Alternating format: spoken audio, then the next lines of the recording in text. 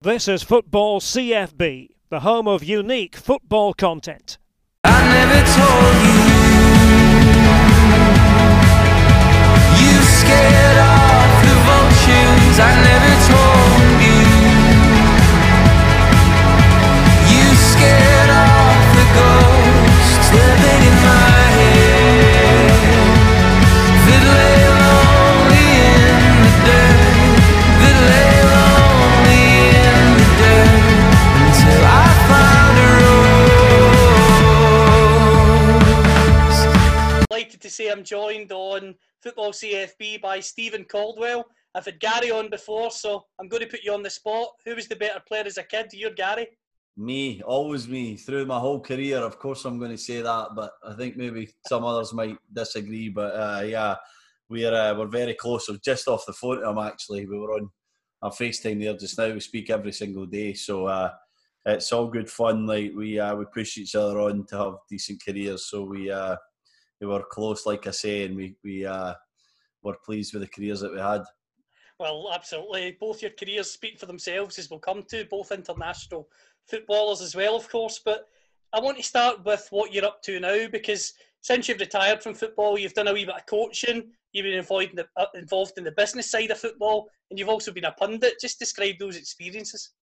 Yeah, brilliant experiences, all of them in different forms, really. I think when I first retired, I got the chance to go and work in the business side of football through Toronto FC, the team that I retired with in MLS.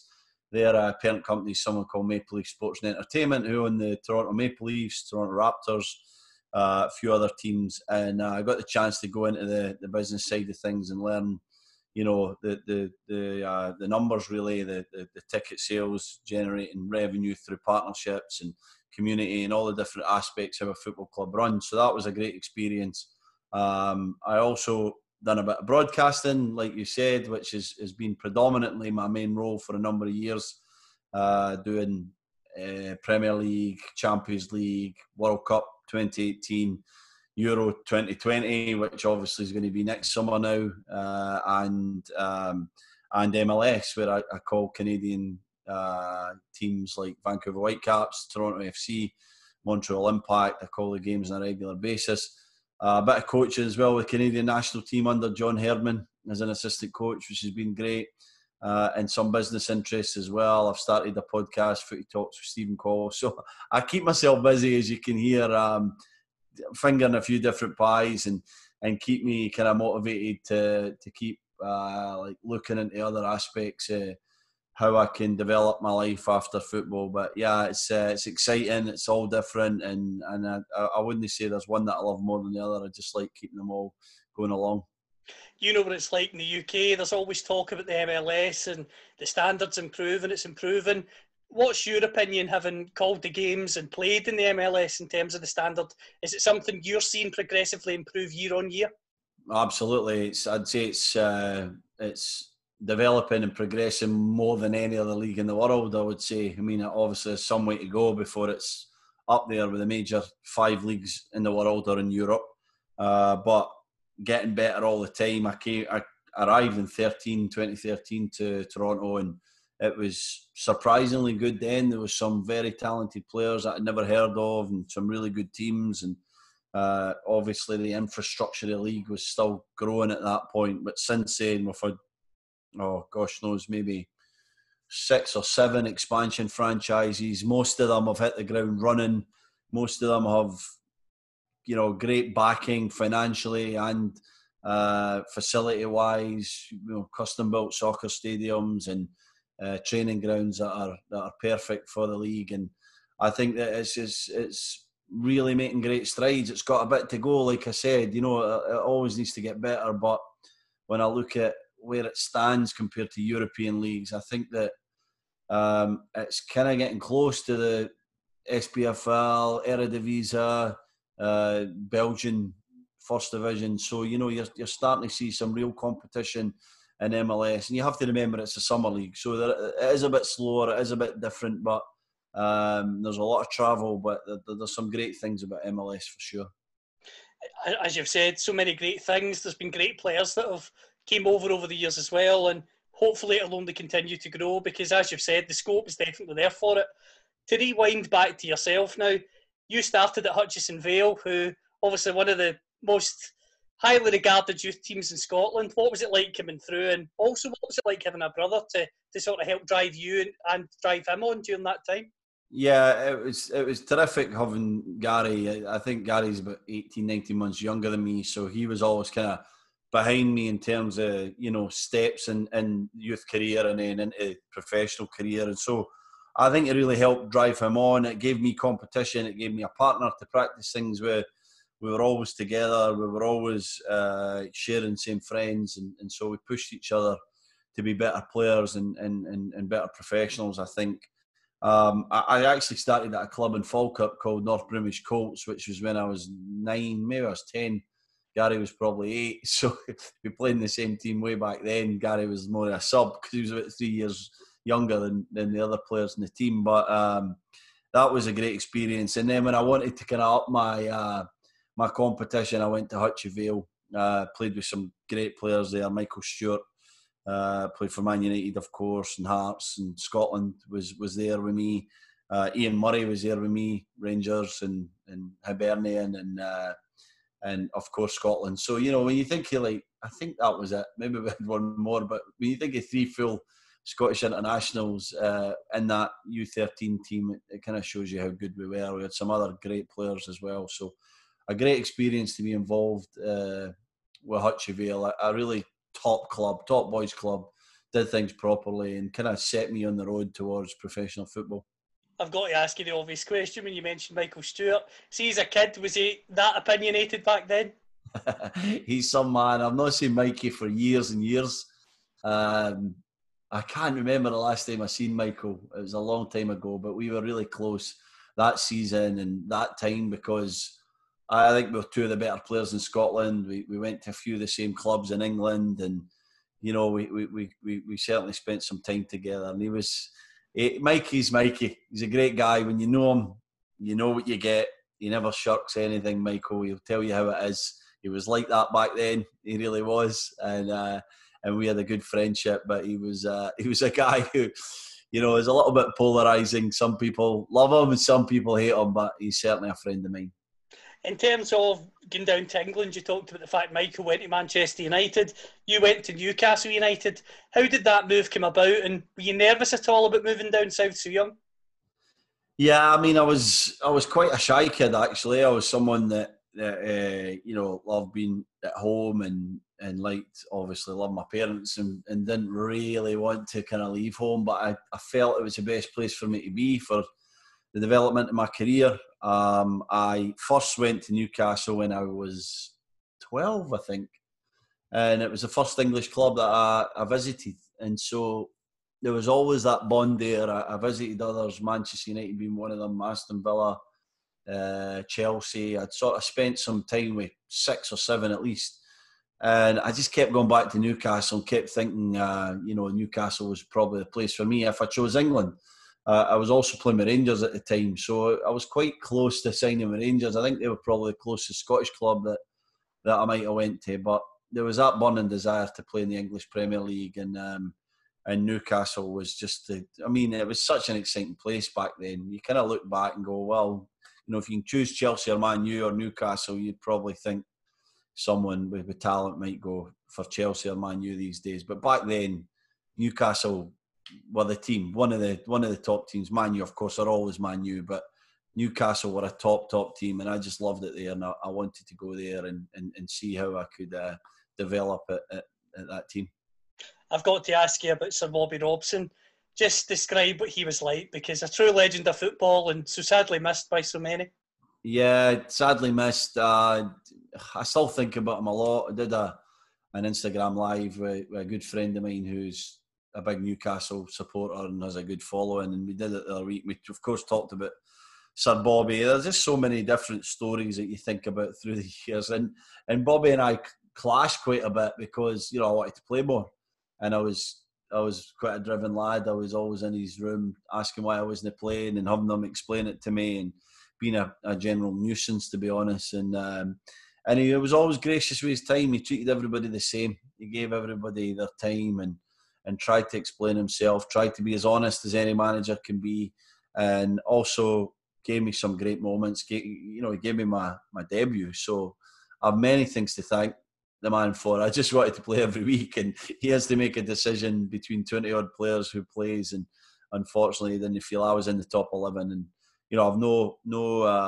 animosity towards him because of that. In fact, I only have great memories, and unfortunately he's not with us because he's such a great footballing mind and a guy who gave so many people so much, especially in that period he was managing Newcastle.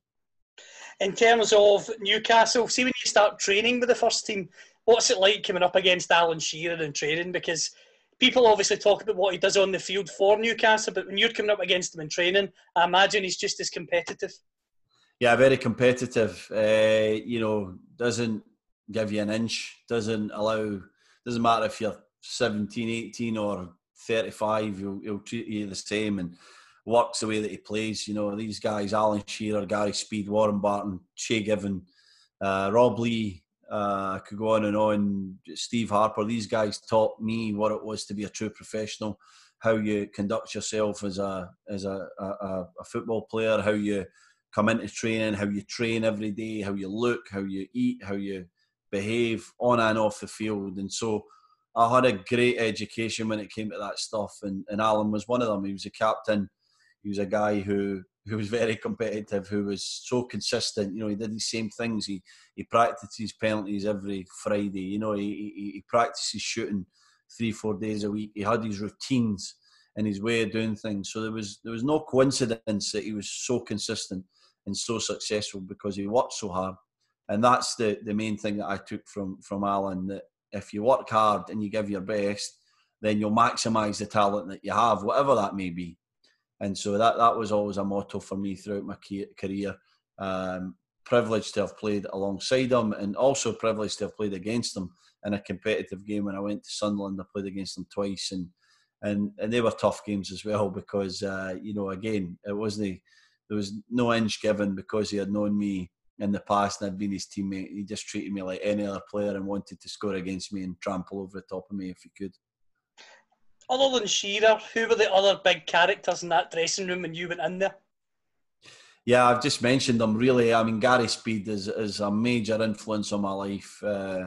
Sadly not with us, of course, these days, but just a brilliant guy, a brilliant professional, a guy who really gelled that squad together, that brought so many people from different walks of life and connected them, because everyone loved Speedo and everyone respected Speedo and everyone looked up to him. So, he was very much the glue of that squad.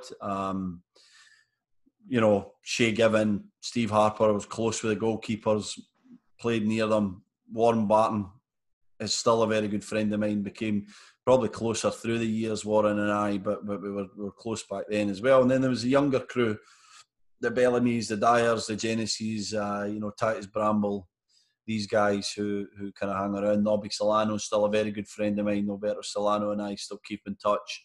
I could go on and on. It's, as things come full circle and years pass, you realise that the bonds that you forged back then and throughout your career are really, really important, especially in this unprecedented times where you're connecting with people that you learn from and that you shared great times with, and that you went through some tough times with as well, because that's the key to any successful team. It's the relationships that are harvested during the times that are built is what makes playing football so important.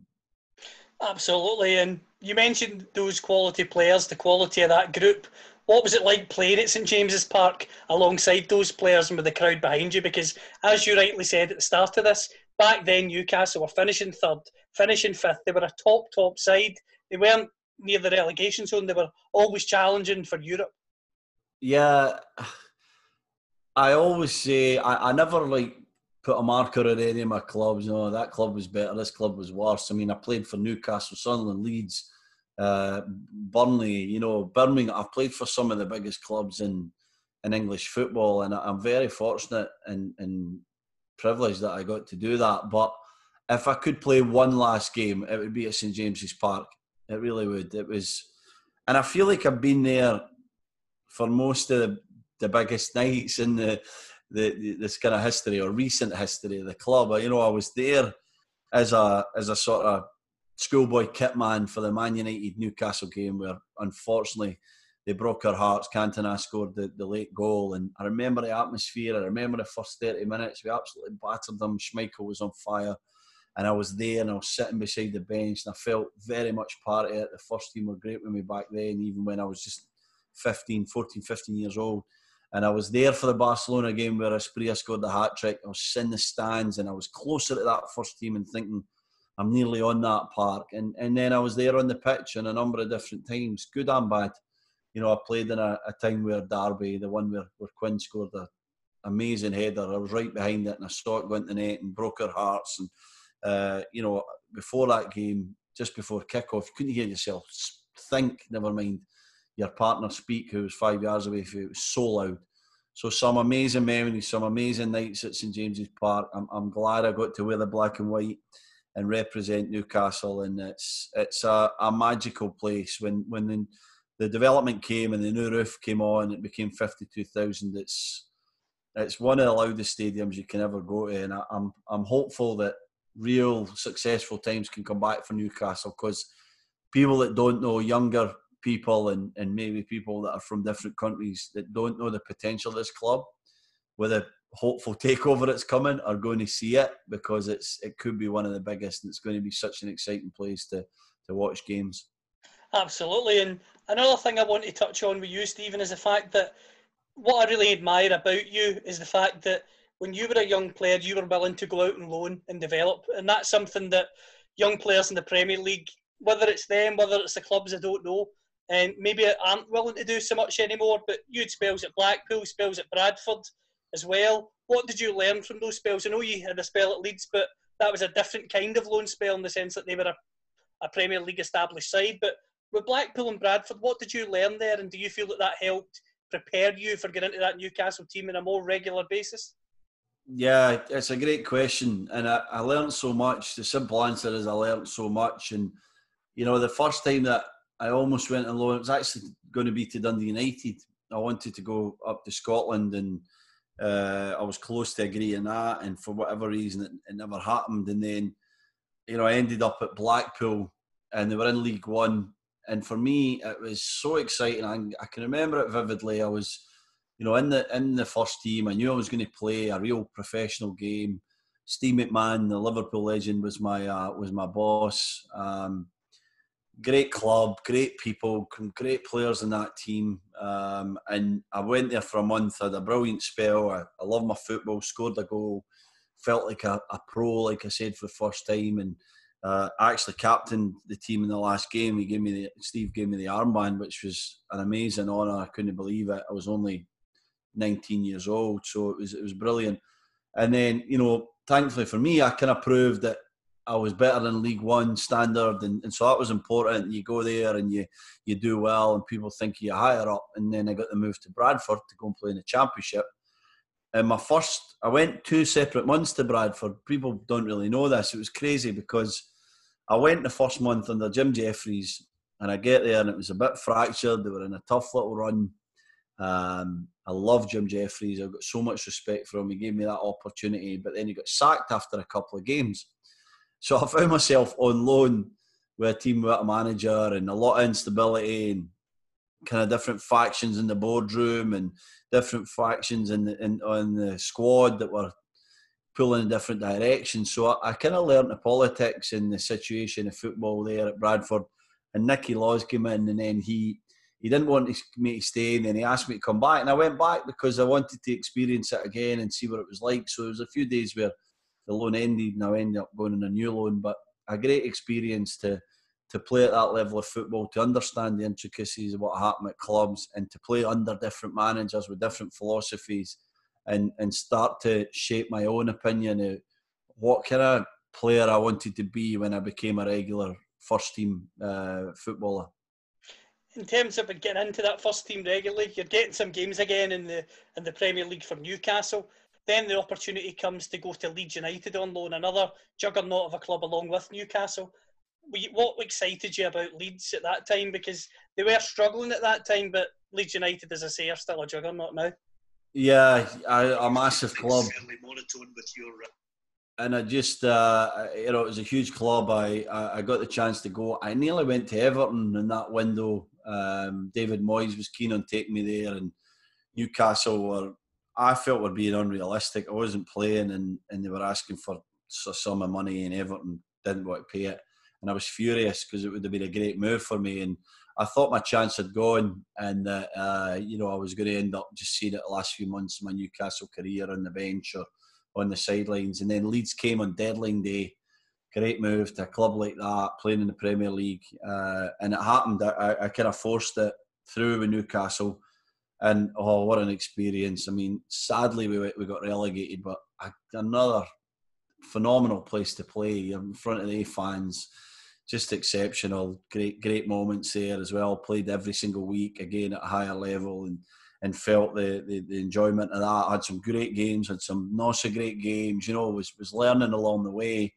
And like I said, was bitterly disappointed like everyone else that we unfortunately went down. But a brilliant time for me. Mark Viduka, Alan Smith, Gary Kelly, Ian Hart, Dominic Matteo, Seth Johnson, like some of the names, some of the guys, Steve McPhail, could go on and on. The guys that were in that dressing room were, again, a big influence on me. I was 20-ish by this point, 23, 24, but still a huge influence on me and on the dynamic of teams and how you can be a good teammate and be a good leader within that dynamic, different dynamics. And I think that these experiences were a massive part of the kind of captain and the player that I became.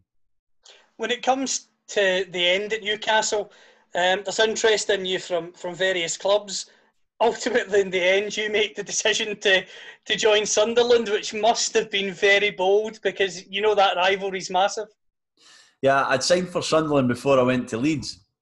So I signed a pre-contract with Sunderland. Mick was on the phone, Mick McCarthy. And Mick's a great guy, persuasive guy. And I love football in the North East. Sunderland are a big club. I wanted to play, so I probably thought, right, maybe my move's to the Championship to make sure I'm going to get a regular game. So I signed a pre-contract in the January, and I was trying to force through a loan move to Sunderland, and again there was some difficulties there, and so when I went to Leeds, it was kind of weird because I was a Newcastle player. I was going to Sunderland this summer, and I was playing for Leeds, so there was a lot going on. But I would be lying if I said I'm really clear on how I made that decision. I think it was purely football. I think I loved the area, and it was a big club. Sunderland were a great club, big club, who were pushing for promotion that year. So it might even have been I was moving to a Premier League team, but I knew I could go and help them, and I knew how much Mick wanted me to be there, which felt good at the time as I was kind of being pushed it a little bit with Sir Bobby and at Newcastle. So yeah, there was tough moments, trying to make myself, become known to my new fans and to show them that I cared and that, I was going to wear the red and white stripe shirt with as much passion as I did the black and white shirt. So that was kind of tough at the start, but I think they took to me pretty quickly and knew what I was all about. And then the other side understood that I wanted to play football. So I think not being a Geordie was a big part of that. I think if you're a Geordie or you're from the North East, then these things can become way more complicated. And I was always just honest, look, I just want to play football, and I wished it was at Newcastle, but it wasn't going to be, and it's going to be another great club like Sunderland. And I never really had any issues with it. Nobody gave me too big a problem. So that's refreshing to hear. And I want to ask you about Mick McCarthy, because that season in the Championship, you win the Championship. I want to know what makes him such a top manager, because he's had a career at the top level. Obviously, he was doing a great job with Ireland. I know that's been cut short because of the situation we're in now and legalities of contracts, etc. But what a career he's had. Just what makes him such a top manager? What you see is what you get with Mick. He's honest and open, and he's a brilliant manager. And so he just brings a clarity to everything that he does. You know what he wants, because he doesn't beat about the bush. I think a lot of times with less successful managers, players get to a point where they're actually unsure about what's expected of them and what role they're supposed to play. Well, with Mick, there was none of that.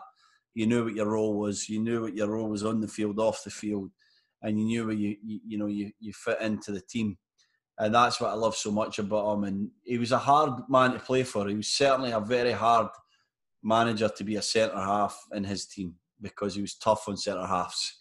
And you can ask anybody, that played under Mick. He was tough on centre halves, but I loved that, and I totally respected Mick. We had some run-ins and some moments, but there was never any grudges. They were never remembered. We just moved forward, and we've still got a strong relationship to this day. He's a guy that I know I can even still rely on to this moment, and he knows he can rely on me. With Gary Breen, that partnership was very good. What made that so strong? Different abilities and different strengths and weaknesses. Gary Breen is a phenomenal player, actually underrated football player, very good in the ball, quick, reads the game well, was really good, was maybe a bit less physical at that time in the Championship for sure, and I brought that physicality, I brought that aggression. We were good friends, we had great relationship, we built on our partnership. It never just kind of came for day one. It took some time to develop and understand how we wanted to play, and I think we brought out the best in each other. And I had utmost respect for Breeny. He was a captain, and of course I have respect for all my teammates, but he knew I was a guy that would keep him honest as well and keep on at him. I was never kind of scared to shout at more senior pros and to keep them honest. So that's what I think the key was to our partnership and our relationship. There was a real honesty there, and a nice blend of strengths that allowed us to be like just a really great partnership. I've also got to ask you, talk me through that goal against Leicester. Oh, it was phenomenal. One of the biggest moments in my career. Real hard fight for promotion that year with Ipswich and Wigan. And it was dragging along, and we never really found our best form until the turn of the year. And then we start getting on this roll, and we really get it working along. And it sort of comes to this Leicester game where we're at the top of the league and we needed to win. And I think Leicester were mid-table at the time. There's some brilliant players, and we never played well that day. We had a really poor game. Goalkeeper made some good saves for us, and then it's one each. Corner comes in, and I managed to get my head on it and put it in the back of the net. And just at the time, relief that we went into lead, panic that we had 20 minutes to go and we had to make sure we didn't concede another goal. Final whistle goes, we get into the changing room, and one of my favourite moments in football was in that changing room, waiting on the Leeds. Ipswich were playing Leeds at Ellen Road, ironically, and Leeds managed to draw. I think it was 1-1 with Ipswich, and we were confirmed as going up. And the emotion in that changing room and the 5 or 6 minutes it felt like that we spent there. I don't know how, again, time kind of stops, and it also goes really fast when you have moments like this. So, I don't know how long it was, but just hugging everyone, special moment to finally achieve something and to be back in the Premier League. See, when you win the Championship and you talk about achieving something there, is that when, does your mind automatically kind of go back to yourself as a kid growing up, just dreaming of getting your hands on a trophy as a professional? Yeah, because people don't realise, fans think about success or trophies as like the top level, FA Cup and Premier League and Scottish Premier League and Champions League, these things. And of course, it's a pinnacle of football. But there's very few people that get to experience that. And when you win with a team, it doesn't actually matter if you win the conference or you win League Two or whatever you win is really special, because you go through this year of ups and downs and highs and lows. And, you think back to the blood, sweat and tears that you put into that campaign. And when it ends in success, it's really special. The chemistry, the togetherness, the skill, whatever it takes to get it done becomes really apparent. And so, yeah, that was a big thing for me that I've took with me throughout my career. Winning is hard everywhere. It doesn't matter at what level. And for me, that first title, and we picked up the title, and I think that's important as well, because we'll get to it more, I'm sure, in a minute or two, but I did it again with Burnley, but it was through the playoffs, which was another extremely special experience. But winning the league, picking up that trophy, having that kind of celebration day at Stadium of Light where there was 49,000 people there, and we got presented with a trophy, and we had a parade around the field, scarves and hats and all the stupid stuff that you put on, and you celebrate with the fans. And then the open top bus tour is like, it's everything to a professional football player, and to do it with a club like Sunderland for me was really special. Definitely a special moment to win that with any club, but with a club like Sunderland and their fan base, absolutely makes it even more special because of the turnout, the passion, as we've talked about there. Now, I don't want to put you in the spot with this, but I've got to ask the question: when the club goes into the Premier League, what didn't work that season? Because obviously the club comes straight back down. What was it that went wrong? Quite a number of things, and this is only my opinion. But I think that we never had a great amount of money, and we went and tried to sign a lot of players rather than two or three, one or two, whatever the number was, real top quality guys. And I think we affected the camaraderie of the squad, which was our biggest strength. The championship season, I think we kind of we underestimated the impact that certain guys had on the group, and so they were maybe marginalised or put out for another player coming in, not necessarily better, in my opinion. Again, and so there was a lot of uncertainty, and when football players are uncertain, they get selfish, and when football players get selfish, it's tough for a team. There's no real harmony there. It affects performance, in my opinion. And so that sort of happened that year. And then confidence plays a big part in it. You go along, you start the season with such optimism, it doesn't go so well. The manager has to then keep chopping and changing because he's trying to find a winning team, and that doesn't help with uncertainty as well. And so it's a big vicious circle where we just ultimately didn't have enough quality and didn't win enough games. And it was a tough year to go through, but a real learning experience again.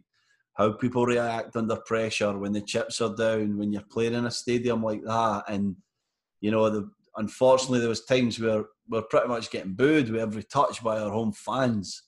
There were moments like that, or a fan came on the field and he tried to attack Kelvin Davies in the goal after he conceded a poor goal against Portsmouth. And you come at the stadium and there's a few thousand waiting there to get you a bit of stick. The North East is the best place to play in the world, and it's the worst place to play in the world, depending on how things are going. So I learned a lot about myself. I learned a lot about, again, leadership and how you remain dignified and strong and respectful through that while trying to be honest and truthful with people. And I think that experience was just as important as the one before, the season before, where we won the championship. When the club gets down, it's inevitable that there's going to be another change of manager not too long into that. Roy Keane comes into Sunderland. I know you only worked with him for a short period, and we're going to come to the time at Burnley, but what was Roy like? Because as a player, he was no holds barred. Is that the way he was when he came into Sunderland? Yeah, at the start he was quite reserved and, took his time a little bit, and then more and more he started to see his personality. And there's Roy's like a guy who just is very impulsive and he makes decisions, and he sticks by them, of course. We can see it in his punditry now. We saw it with him on the field. It really worked on the field for me. It was the way he led, and he was an exceptional player. He was still train with us sometimes and could still play, even although his hips were hurting and he had retired with that. But unfortunately, you just can't be that impulsive when you're a manager. You can't be that black and white, and you can't go around pissing people off. And for me, that's what he did. He was very he made decisions on a whim, and he became obsessed with things that maybe were down the pecking order of things that he should focus on. So I never had a great time with him, and there was times when it was fine. I was a captain when he got there. I was injured, which wasn't great, with a knee injury, and then I got in the team, and then I picked up a little strain, and so he probably looks back and goes, well, he never performed for me, but I thought I had some good moments, and I thought it was going to be fine, and then in the end, again, on a whim, it was decided that Roy wanted me to leave. So be it. They went on to have great success that season. They won the championship. He signed some brilliant players. I think Johnny Evans ended up playing half that season at centre half. So, you know, if he ever listens to this, he'll probably go, well, you know, I did what I had to do. And that's football sometimes, you know, there's clashes, there's things that happen, you know, there's no grudges for me in football. You move on, you accept that it's a different era, a different time, and you go and you try and find your next home. And thankfully for me, I really found my next home in Burnley. You mentioned the fact your next home is Burnley. You go there, to be honest with you, it's not controversial me saying this, when you go to Burnley, they weren't a club who many would have put a bet on to get to the Premier League. But you go there, you get into a Burnley team that gradually is improving. Owen Coyle then comes into that. I recently have interviewed Graham Alexander, I've interviewed Jay Rodriguez, I've interviewed Steve Davis, also a coach, and every single one of them says the same thing about that team Owen Coyle built, that championship season. They always say, if you ask any of the players in that team, they'll tell you they've never been in a better dressing room. Would you go along with that as well? Yes, brilliant people, brilliant dressing room. The start of that, I just want to touch on this. So, you know, I was leaving, he wanted me out, Roy wanted me out, I was leaving Sunderland. But there was something about moving that was not right for me. And so I was trying to wait in the right scenario, and it happened right at deadline day where I almost couldn't say no. Things had just aligned. The money was right, the term was right. You know, I was going to play. And I went to Burnley, and I woke up early that next morning in the northeast, and I had to drive to northwest to go to training. And when I was arriving into Burnley, I had a feeling, okay, my career's took a bit of a downward turn. And, you know, I've left a big club like Sunderland, and I'm joining this club, Burnley, and I don't know too much about it. And I've got a guy in Steve Cotterill who's desperate for me to be there. And, you know, I sort of had a sense of negativity about me, and I'll never forget it because I'm glad that I went through it, and it told me a lot about the person that I am, that was the last time I felt it, even in the bad times, even when we were in the middle of that 17-game winless streak when I arrived, and it looked like we might even get relegated to the Championship that year into the League One. I stayed positive and stayed strong, and I believed in the vision that Steve had. I then believed in what Owen took over from Steve, the qualities that Steve had put into a squad, and then Owen's special little touches, his man management, his way of doing things. And then I could feel the momentum, and I could feel the big bus chugging along, and I thought, wow, this is going to be better than anything else, you know. And again, you know, promotions are great, but when you think about getting promoted and walking the steps at Wembley under Owen Coyle for Burnley and taking them back to the Premier League with that team, with that club, it's hard to think of a better moment. It's hard to say that anything was more special than that, because it was the pinnacle, and it was all down to what Owen had did. It was all down to the football club. It was all down to people that Owen had brought in, that Steve had brought in, because he has to be given respect for this, and the way that Owen got the best out of these players. You know, Graham Alexander, captain, older than me, a guy who gave everything on the field, was just a brilliant person, brilliant leader. He was under me. You know, I had Michael Duff, I had Stevie Jordan. I'm the captain of these guys. So, you know, the way that I led with these guys was that everyone had a voice, everyone had an opinion. Let's share in this dressing room. Let's bring an accountability and an honestness to everything that we do, and let's get the best out of each other. And it was a great place to be, because everybody was a man, and everybody just accepted the role that they played and how they could inspire each other to be better. And we achieved the unthinkable. We got back to the Premier League. You're a very competitive guy, so I'm going to ask you a question that I've been teed up by a few others. Did you ever have to bring in the Iron Brew and cakes in training too often? Not too often, but I certainly did it a few times. Yeah, I would find a way to make sure I wasn't in the bottom five as much as I could through hook or by crook, as they say. But yeah, I'm sure everyone else has told the story, but you know, the cakes and the Iron Brews, the juices, was just a genius little Owen thing, you know. And it wouldn't have worked any other club, any other time, with any other group of players. Just worked with us, you know.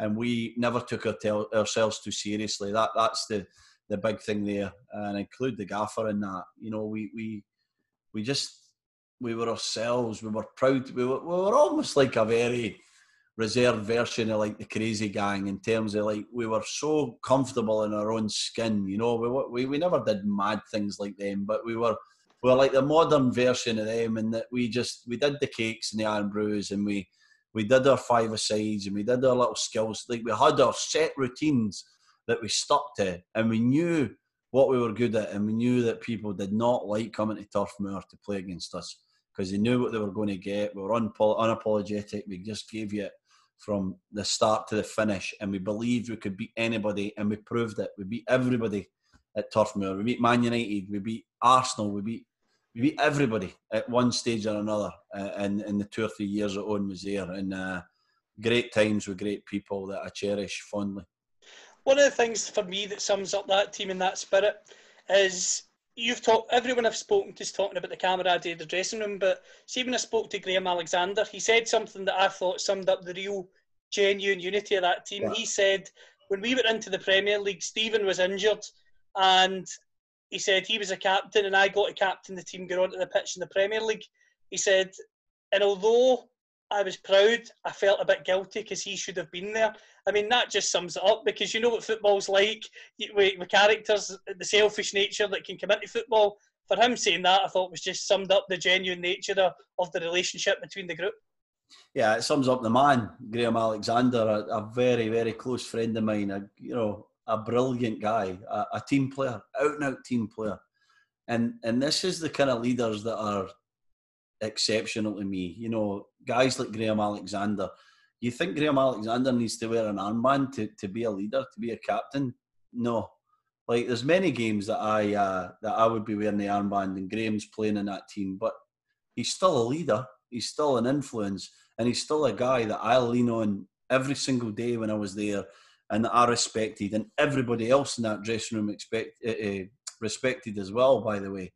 So, you know, that's what true leadership is. It's not about being the one at the front of the line. It's about having empathy and feelings for your mates. He knew what I was going through. I was injured. I was really devastated because I was in really, really good form then. It was the pinnacle of my career, and I watched 3/4 of that season for the sidelines. So, it made me a bit emotional when you were saying that there, because I've never heard him say that before, but it just tells you what kind of guy he is. And I'm so pleased that I got to spend so much time with him and to learn from him. And I watch his managerial career fondly, and I do think he's going to be an exceptional manager as the years go on. In terms of getting to the Premier League, you talked about the injuries that you had, having to try and overcome those. Being on the sidelines when the club are in the Premier League at times, how frustrating is that? Because you were such a big part of getting there. You must have been desperate to get back. And sometimes, did you maybe push yourself even too hard to just try and get back because you were desperate to? A brilliant question. So it was a debilitating thing that I had. It was like something called osteitis pubis, which is a inflammation in the pubic bone. And I went away, played 59 games, the playoff winning season before. And I went my first run in Florida 2-3 weeks later, and I felt this kind of burning in my groin area, my pelvis. It'll be all right, get to training. It's not great when I strike a ball, but, I'll be all right. And the gaffer was great with me. Take a day off, do this, do that. And then I went to Norway with Scotland, and I tore my stomach muscle. So I'm trying to come back for that, and I need an injection, and eventually I rupture my groin, I tear my adductor. And so, there's these moments where I'm trying to get back. Of course, I want to be out there for my team. I'm pushing myself. I'm playing an injection. I'm playing under pain just to be out in the field. But I knew there was something up. And in the end, I had to just accept, right, this is 3-4 months, and I need to change my body, and I need to get back to, regularly playing by going through a regimented stretching program and a brilliant, physio program from Andy Mitchell, who was our sensational physio at the time. Him and Andy Mitchell would call me 3-4 times. He knew I was low. I was in a dark place because I couldn't get out of bed. had to roll over, couldn't put a sock on, had to sit down, because this is like a really horrible thing. You'll ask any guy that's ever had it. It's one of the worst things you can go through, because you don't know what's going on. You don't know why. And there's no real quick fix. You need to go through this stretching. We decided the stretching program to get better. And he'd be on the phone to me at 10 p.m. at night because he knew I was having tough times. And again, that's the spirit of that team. Was not just the guys on the field. It was the coaching staff. It was the physios. It was upstairs. It was just a great club.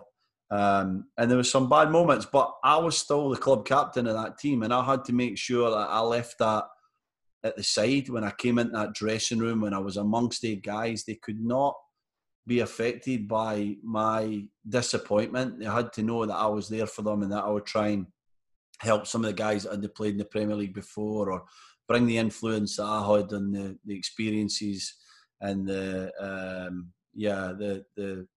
things that I'd seen through the years to try and support them. And so that's what I did. I tried to be the best captain I could be from the sidelines, but it's not the same as being out there in the field. That's very true. And the other obvious question about that season at Burnley, when no one leaves and is replaced by Brian Laws, it affects the team as it naturally can whenever a manager leaves. Now, this is a question that I'm asking only and purely from the outside looking in, so I could be totally wrong here. You can feel free to correct me, but what I thought at the time, watching that Burnley team, Owen Coyle's a very bubbly, chirpy character. Brian Laws, to me, seemed like a different character. I could be wrong there. Did that affect the group in any way, just the quick change? Yeah, big time. Biggest chalk and cheese, I call it, between Brian and Owen. And, it's no disrespect to Brian. He was just different. And to me, the board of directors upstairs should have picked a guy that was similar to Owen in philosophy and mindset and try and keep the thing going. To me, they should have picked Steve Davis, who was a caretaker for a game or two. He was a guy that would have took the thing on, more than capable of being the manager, and we should have went ahead with Steve. But Brian came in. He came in with experience, with a reputation, and he had his own way of doing things. And he felt that the way to do it was to be tough to beat and to be a bit tighter and to hang in games. And Owen had told us for 2 years, go take the game to them and you're better than them. And, if you're at your best, you'll beat them, whoever we played. So you can imagine what that does to the mindset of players. And now Brian's saying, just stay in the game. Let's see if we can get to 70th minute and, this kind of thing. And so, again, I hope I'm not being too disrespectful at Brian. Everyone has different philosophies, and Brian had great success at different stages of his managerial career, but he did not suit that group of players.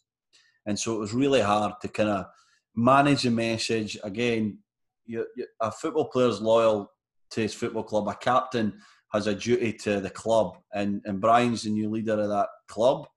And so it was my duty to try and manage that within the dressing room. But there was a lot of players going, what the F is he saying? What's going on here? This is hopeless. And I'm the one that's trying to manage it and make it right. So it was a tough time. Again, doing that for the sidelines as well, which is really hard. And then when I got fit, I wanted to be in sooner than Brian put me in. He was reluctant to put me in there. And I think that I deserved to be in quicker. Of course, players had came in by that point, players that he had brought in. So he probably felt a loyalty towards them. But yeah, we didn't have any real arguments, Brian and I. We were respectful to each other, but we weren't. It was the beginning of the end when he got the job at Burnley for me at that club. You mentioned the fact it's the beginning of the end. The next club is Wigan. How does that move come about? Teaming up with Gary, what was that like as well? I know obviously he was down at Newcastle when you were younger, but both established international players getting together at Wigan. What was that like?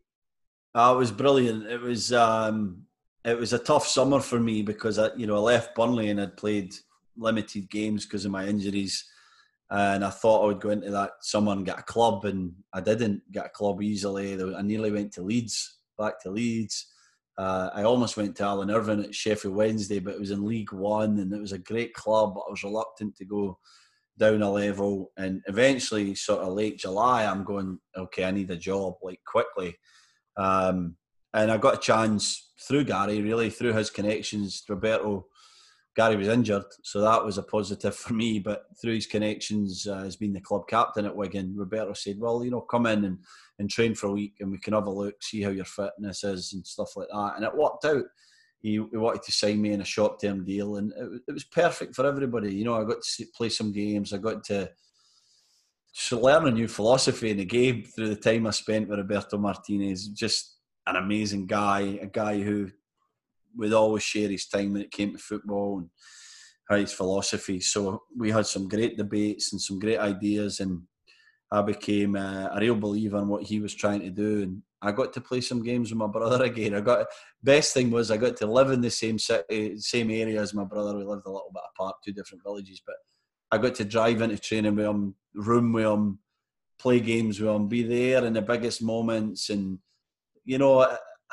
I can't underestimate how important that is to siblings and to, professionals. When you get to have moments like we had, unfortunately not as many as in the park as we would like, but to be there at Stoke when we stayed up in that last game of the season, to celebrate together, to enjoy the 3 or 4 times that we played together on the field was big for me, and I'm really proud that I got to do that. Just how good was James McCarthy? Because he was another player who came down from Scotland and was just an unbelievable talent. Brilliant player, still is, in my opinion. I really believe in James A. I think he's going to have a little renaissance here at the end of his career after some horrible injuries. He's playing at Palace before the break, and he was looking really good again. But just phenomenal talent, a guy who could, a sort of Spanish type midfielder in the way that he kind of manipulated the ball and glided around the field, and his size and stature was obviously not huge, but a quiet guy. Did his talking on the field. Loved spending time with him. He was much younger than me, but a brilliant guy, good friend of mine. And he obviously came for Scottish football in Hamilton, and he came another very, very good player, James MacArthur. And James took a bit longer to get used to it, but you see the player he became as well. And I think that they came to the perfect club at the perfect time, because they came to a club that would give them an opportunity, and they had a manager in Roberto who would coach them and teach them, which is what they needed at the time. They really needed coaching, and he did that. He took his time with them. He developed them. He didn't put them in too early. He waited till they were ready, and he developed them into the team. And they're both still playing in the Premier League. Probably got 200-300 appearances each in the Premier League. So they're 2 of the greatest exports that have left Scotland in recent years, and great ambassadors for the game and our great country. What I'm interested to ask is about Martinez. Now, he's managing Belgium. They're the top-ranked international side in the world. I'm sure the answer will be no. Does his success surprise you at all? No, not at all. Great manager, really great tactician. Like special when it comes to the tactics of the game, and someone who thinks deeply about what will work. And so I'm not surprised. I think, Wigan, obviously, what he was trying was really bold and brave, but ultimately he never had the talent to get that done. So then when you think of him at somewhere like Belgium, Everton, he did extremely well. I think that it went wrong for him at Wigan really quickly, and I think they made a decision that they might regret a little bit, although they've had some great managers. But I think they could have stuck with Roberto a bit longer. But now he's at Belgium. He's got De Bruyne and Hazard and Lukaku and Alderweireld. Some of the talent that he's got there. Very exciting. Again, I get back to the point, it's very hard to win, and the margins are going to be really slim when it comes to these World Cups, Euros, big tournaments. But he's got the armoury there, and he's got the nous to get it done. It's just whether they can get the luck and the moments that they need at the right times to win a trophy. But they're going to be very close next summer. After Wigan, you had the adventure of playing at Birmingham City. You first had Chris Hughton, and then in your second season you have Lee Clark. Describe your time at Birmingham overall before you then move on, as we know, to the MLS. Incredible time at Birmingham. First season I got there, relegated they were. A quick story about someone like Roberto Martinez. So he dropped me on Boxing Day at Wolves for my brother, which is a hard thing to go through. I played in the game before at Goodison Park and we drew 0-0, and I thought for sure I was going to start the next game. And he pulled me in a hotel and he said, "You're not playing, I'm playing Gary. I'm sorry, I just got a feeling this is what I'm doing." So no real explanation. And I was furious. And I looked at him and I said, "This is a big game for us today. This is not the time for you and I to go through this. I'm behind the team. I'm here for you in any way you need me. Let me know, blah, blah, blah." And it was a hard thing to say, and I wouldn't have said it if I was 5-6 years younger, but I said it because I was more experienced and I knew that the goal for the team was bigger. And then a few days later, he pulled me and he said, "What you did was remarkable. Very few players would have had the maturity to do that. You will always be, here with me, important to me, these kind of things." And so I just kind of, okay, he's just saying it, put it away. And when I first spoke to Chris Hughton about going to Birmingham City, after Wigan, he said to me, I'll never forget, "I've heard Roberto Martinez on the phone. He tells me you're brilliant, that you're a great character, a reliable player, a great leader. I should make you captain. I should build my team around you." And so I remember back to that discussion on Boxing Day and the other discussions that we had, the moments that Roberto and I had, and I thought, I'm so glad I hadn't threw my toys at the pram and been one of these sulkers that I had been at earlier points in my career. But at this stage, I was professional enough to do it right, because he was the biggest endorsement for me getting to Birmingham City. And the first year was amazing. I played in the Europa League. We got 10 points and went out the group stage. You can believe it. We were brilliant. We played Maribor and Braga and Club Bruges. What a campaign. First time Birmingham had been in Europe for 50 years. Travelling to these cities, playing these games. Exceptional. Cruising along in the championship. Run out of steam at the end, but Chris was a great manager to play for. The first guy I played for that really built a team around protecting a back line, and so I looked great. I played with another fantastic partner, Curtis Davies, but we'd go 1-0 up, there'd be like 40 minutes to go, you'd be like, "That's it, it's done. We're not losing," we'd get a 1-0 win. And then he left for Norwich, and then the second season I had Lee Clark, and it was different. There was more volatility, there was less structure. There was confusion about what he really wanted, because I think he was still a bit unsure about how to get the best. And so that was a tough year. And it kind of sickened me a little bit about, I was away from my family, I missed my kids. I was back and forward, but that became hard in the second year because my football wasn't as good and I wasn't winning as many games. And I got a bit sickened by English football, and I felt like I was ready for a fresh challenge, and as we're going to get to, the fresh challenge was thousands of miles away, and thankfully I was brave enough to take it. Before we move on to Toronto, two players I want to quickly ask you about from your time at Birmingham. Both of them are fullbacks, Stephen Carr and David Murphy. First of all, on Murphy, interviewed Rob Jones recently, and he said, obviously they played together at Hibs, he said he's one of the most underrated players, in the sense that he, obviously up here in Scotland at Hibs, he's highly regarded, but he said we were just stunned we had him for so long and got over 100 games out of him because he was top class. Top class, brilliant player, played alongside me a lot of games. I played left side, just feed Murph. He had a wonder left foot, he'd play it wherever he wanted. So we had a great partnership in that left-hand side at Birmingham. We knew each other's game, we trusted each other. I'd go and attack things and Murph would mop it up, and obviously I'd cover him when he was high and up wide trying to create for us. So yeah, a brilliant player, a guy who is a good friend of mine. I love spending time with him, and just a brilliant pro and a great guy. And then Stephen Carr, what was he like as a player as well? Stevie Carr was exceptional. He was one of the best fullbacks I ever played with. He had so much talent. Getting on a bit by the time I got there, unfortunately. So he was kind of in and out of the team a wee bit with injuries, but ridiculous. Like, way too good for the Championship. Like, so far ahead the level. He had played for, he was brilliant at Spurs, and he had some good times at Newcastle, but he's picking up injuries, and It was through no real fault of his own, because he was a great professional, and he worked so hard on his body and in the gym, and it was he didn't neglect his body. It was his knee, I think it was. It just kept flaring up. There was not a lot he could do about it. And a great guy, club captain, and another one that I leaned on and I learned from. And when he didn't play, I wore the armband more often than not. So that was a great honour. But Carrie was definitely club captain. I knew that. Everybody else knew that. And a brilliant leader in the dressing room. Your stateside adventure in terms of the MLS, obviously based in Canada, although with Toronto, what was that like going there? And Ryan Nelson as well. I mean, another Premier League icon as a defender.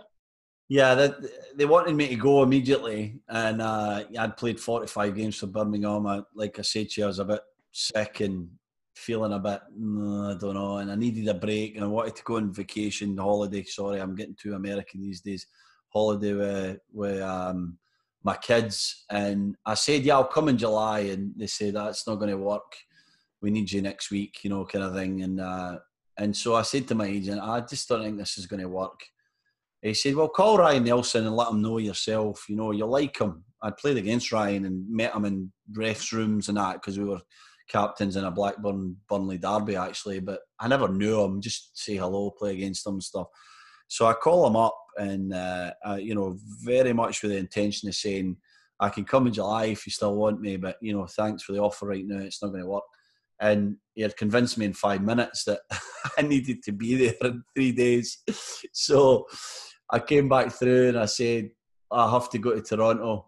And, everyone was confused. Okay. I said, there's someone telling me I need to go, and I need to go now.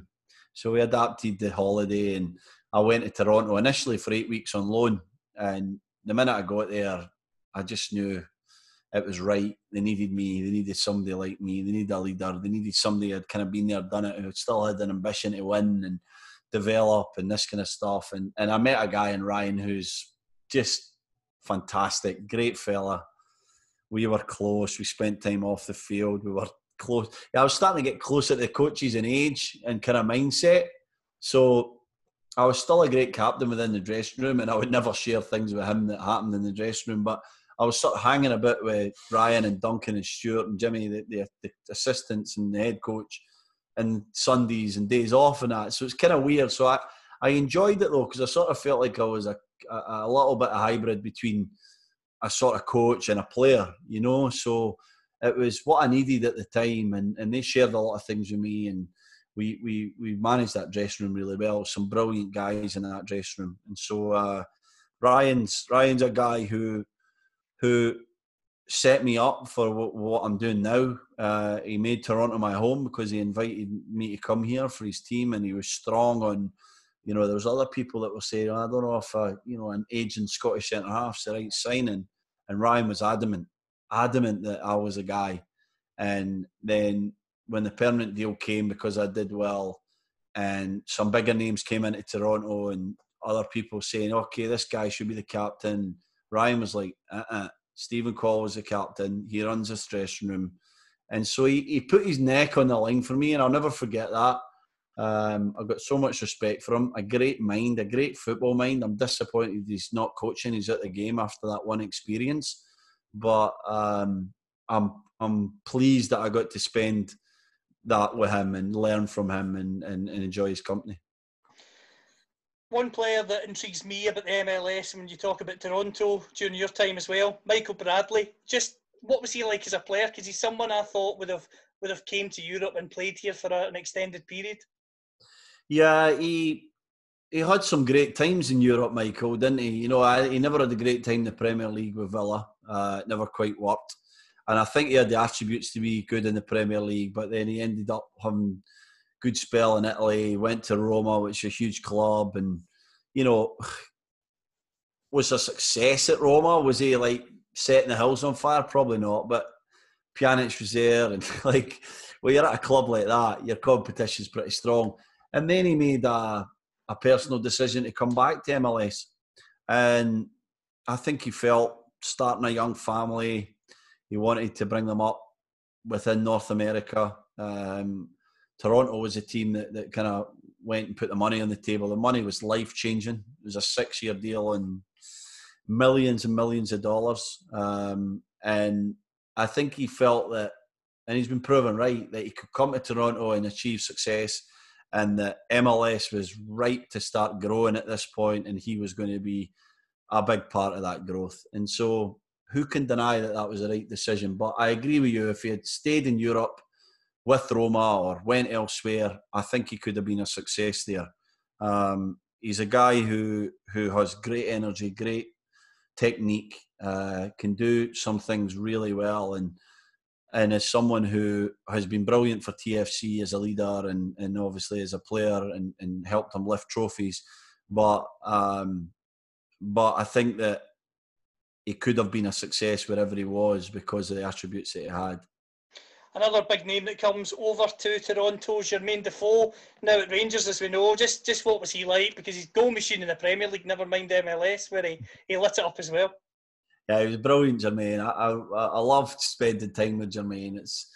It's crazy how in football you have some preconceived ideas on people, and you know, I had no idea that I was going to enjoy Jermaine's company as much as I did. I just thought he had this tabloid, persona that was not him at all.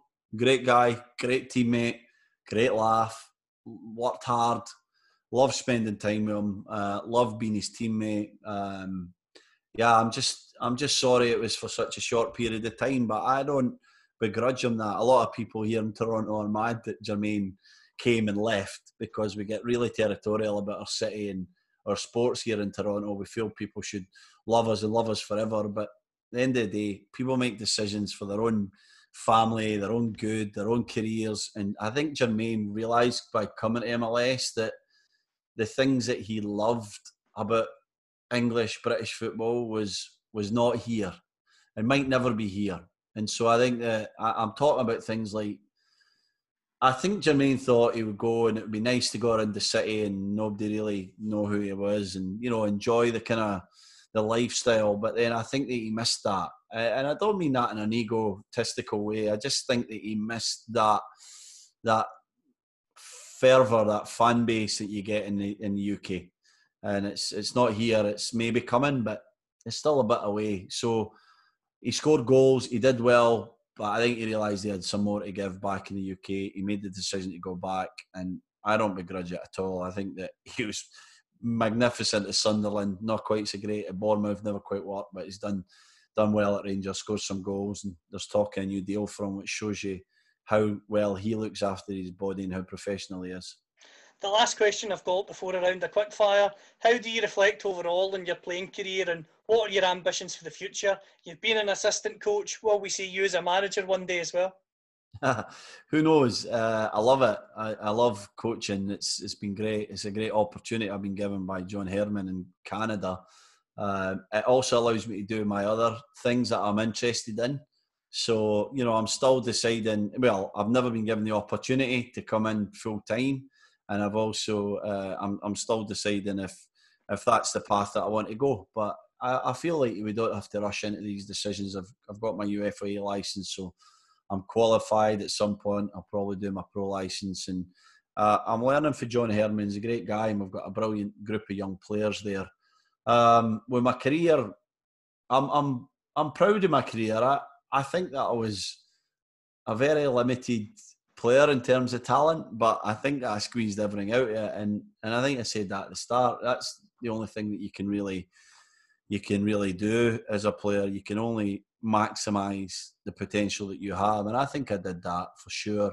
I think that I had some exceptional attributes as a player, as a captain, and I think that people respect that about me. I hope they do, because it was very important to me. But I've no regrets. I achieved at a level that I was capable of playing at. I wished I got more caps, but so be it. These things happen. I was part of some great times with Scotland as well. And so, I look back, I look in the mirror, and I always just say, if I'm looking in the mirror at the end and know that I gave everything, then I'll be happy. And I certainly gave everything that I had. Absolutely. And it's been I've really enjoyed this so far. And Thanks. I want to finish with quickfire. And First one I ask everyone, best players you played with? Shearer, Solano, Wade Elliott. I guess Jermaine would come in there, yeah. Toughest direct opponent? Thierry Henry. No What question. answer. Ridiculous when he was at Arsenal. I played against the Invincibles. He scored 4. They beat us 5-0 with Leeds at Highbury, and he was just unplayable. Most underrated player you played with? Oh, probably Wade Elliott. I played with Burnley and at Birmingham City. He was a terrific player, Wade. He should have played more times in the Premier League. He was so smart. Could play off the left, could play... He was a winger when I first got there, played centre mid, played number 10, played right back. He was a brilliant player. I think he was underrated. We know you as being the captain, the leader, but who was your most inspirational captain from a time when you were playing and you weren't the captain? Great question. Who would that be? Probably Graham Alexander, my teammate. So, yeah. And the sad thing is, I think I only played 1 or 2 games where I'd be sub and Graham would be captain for that game, where he was my captain in a game. But yeah, a great leader and a guy that he had so much respect for every player that played alongside him. In terms of managers, who would you say was the best manager for you in your career? Oh, these are brilliant questions. Best manager for me, most enjoyable manager was Chris Hughton at Birmingham, the year at Birmingham. Probably the best manager for development and toughening me up, Mick McCarthy.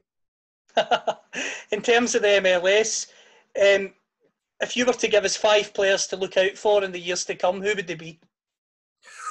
Great one. 5 players. San Jose Earthquakes have a midfielder called Jackson Ewell. Terrific player, deep midfield, can pass the ball, now playing the US national team. So he's not really some guys will know him, but he could play in Europe. There's a lad at Philadelphia Union called Brendan Aronson, another midfielder, US guy, a little bit like James McCarthy, maybe a wee bit more creative, but quite slight, but really talented lad. Who else would we say? There's TFC. I've got a young Canadian called Jacob Schaffelberg. He's really talented, but probably the real exciting talent coming out of Toronto is a guy called Jaden Nelson, another wide guy. We had him in a January camp there. It was a young camp. We played some games against Barbados and Iceland, did really well. We just came back for a U17 World Cup. He's one for the future for sure. Who else could we say? 5's hard. I'm drawing a blank here, but there's so many. There's some talent in the MLS. There really is. And these lads are coming through, academies now that are more developed than ever, that are giving their players a chance, that, there's a real homegrown element. We call it homegrown players here, where, you get benefits for putting these guys in the team, cap benefits, and obviously international spots and that are not a concern. So, yeah, a lot's going on. They're the 3 that I think stand out to me for sure. Brilliant. And the last question I've got, you worked under some great managers in your career, as you mentioned. If you could play for any current manager now, who would it be and why? Jurgen Klopp. Just seems like a guy. Easy thing to say. I love Pochettino. And obviously everybody would love to just see what happens with Pep day in, day out, week in, week out. But I think when you're retired, you often think about the fun times. I think the most fun you would have would be with Jurgen Klopp. If things are going well with that guy, and I'm sure he's not fun and laughing the whole time, but when things are going well, I just feel like he's the most kind of human one of the lot, the top man. And I think he's someone that would bring out the best in me and in any player that ever works under him. Brilliant, Stephen. It's been a pleasure speaking to you. Thanks for joining me. Thanks, Callum. Pleasure, mate. So we'll dive down to the ocean and we'll make our home in a deep sea cave, and our shells will all be open. They'll be filled with song, they'll be filled with song. We'll dive down to the ocean and we'll make our home in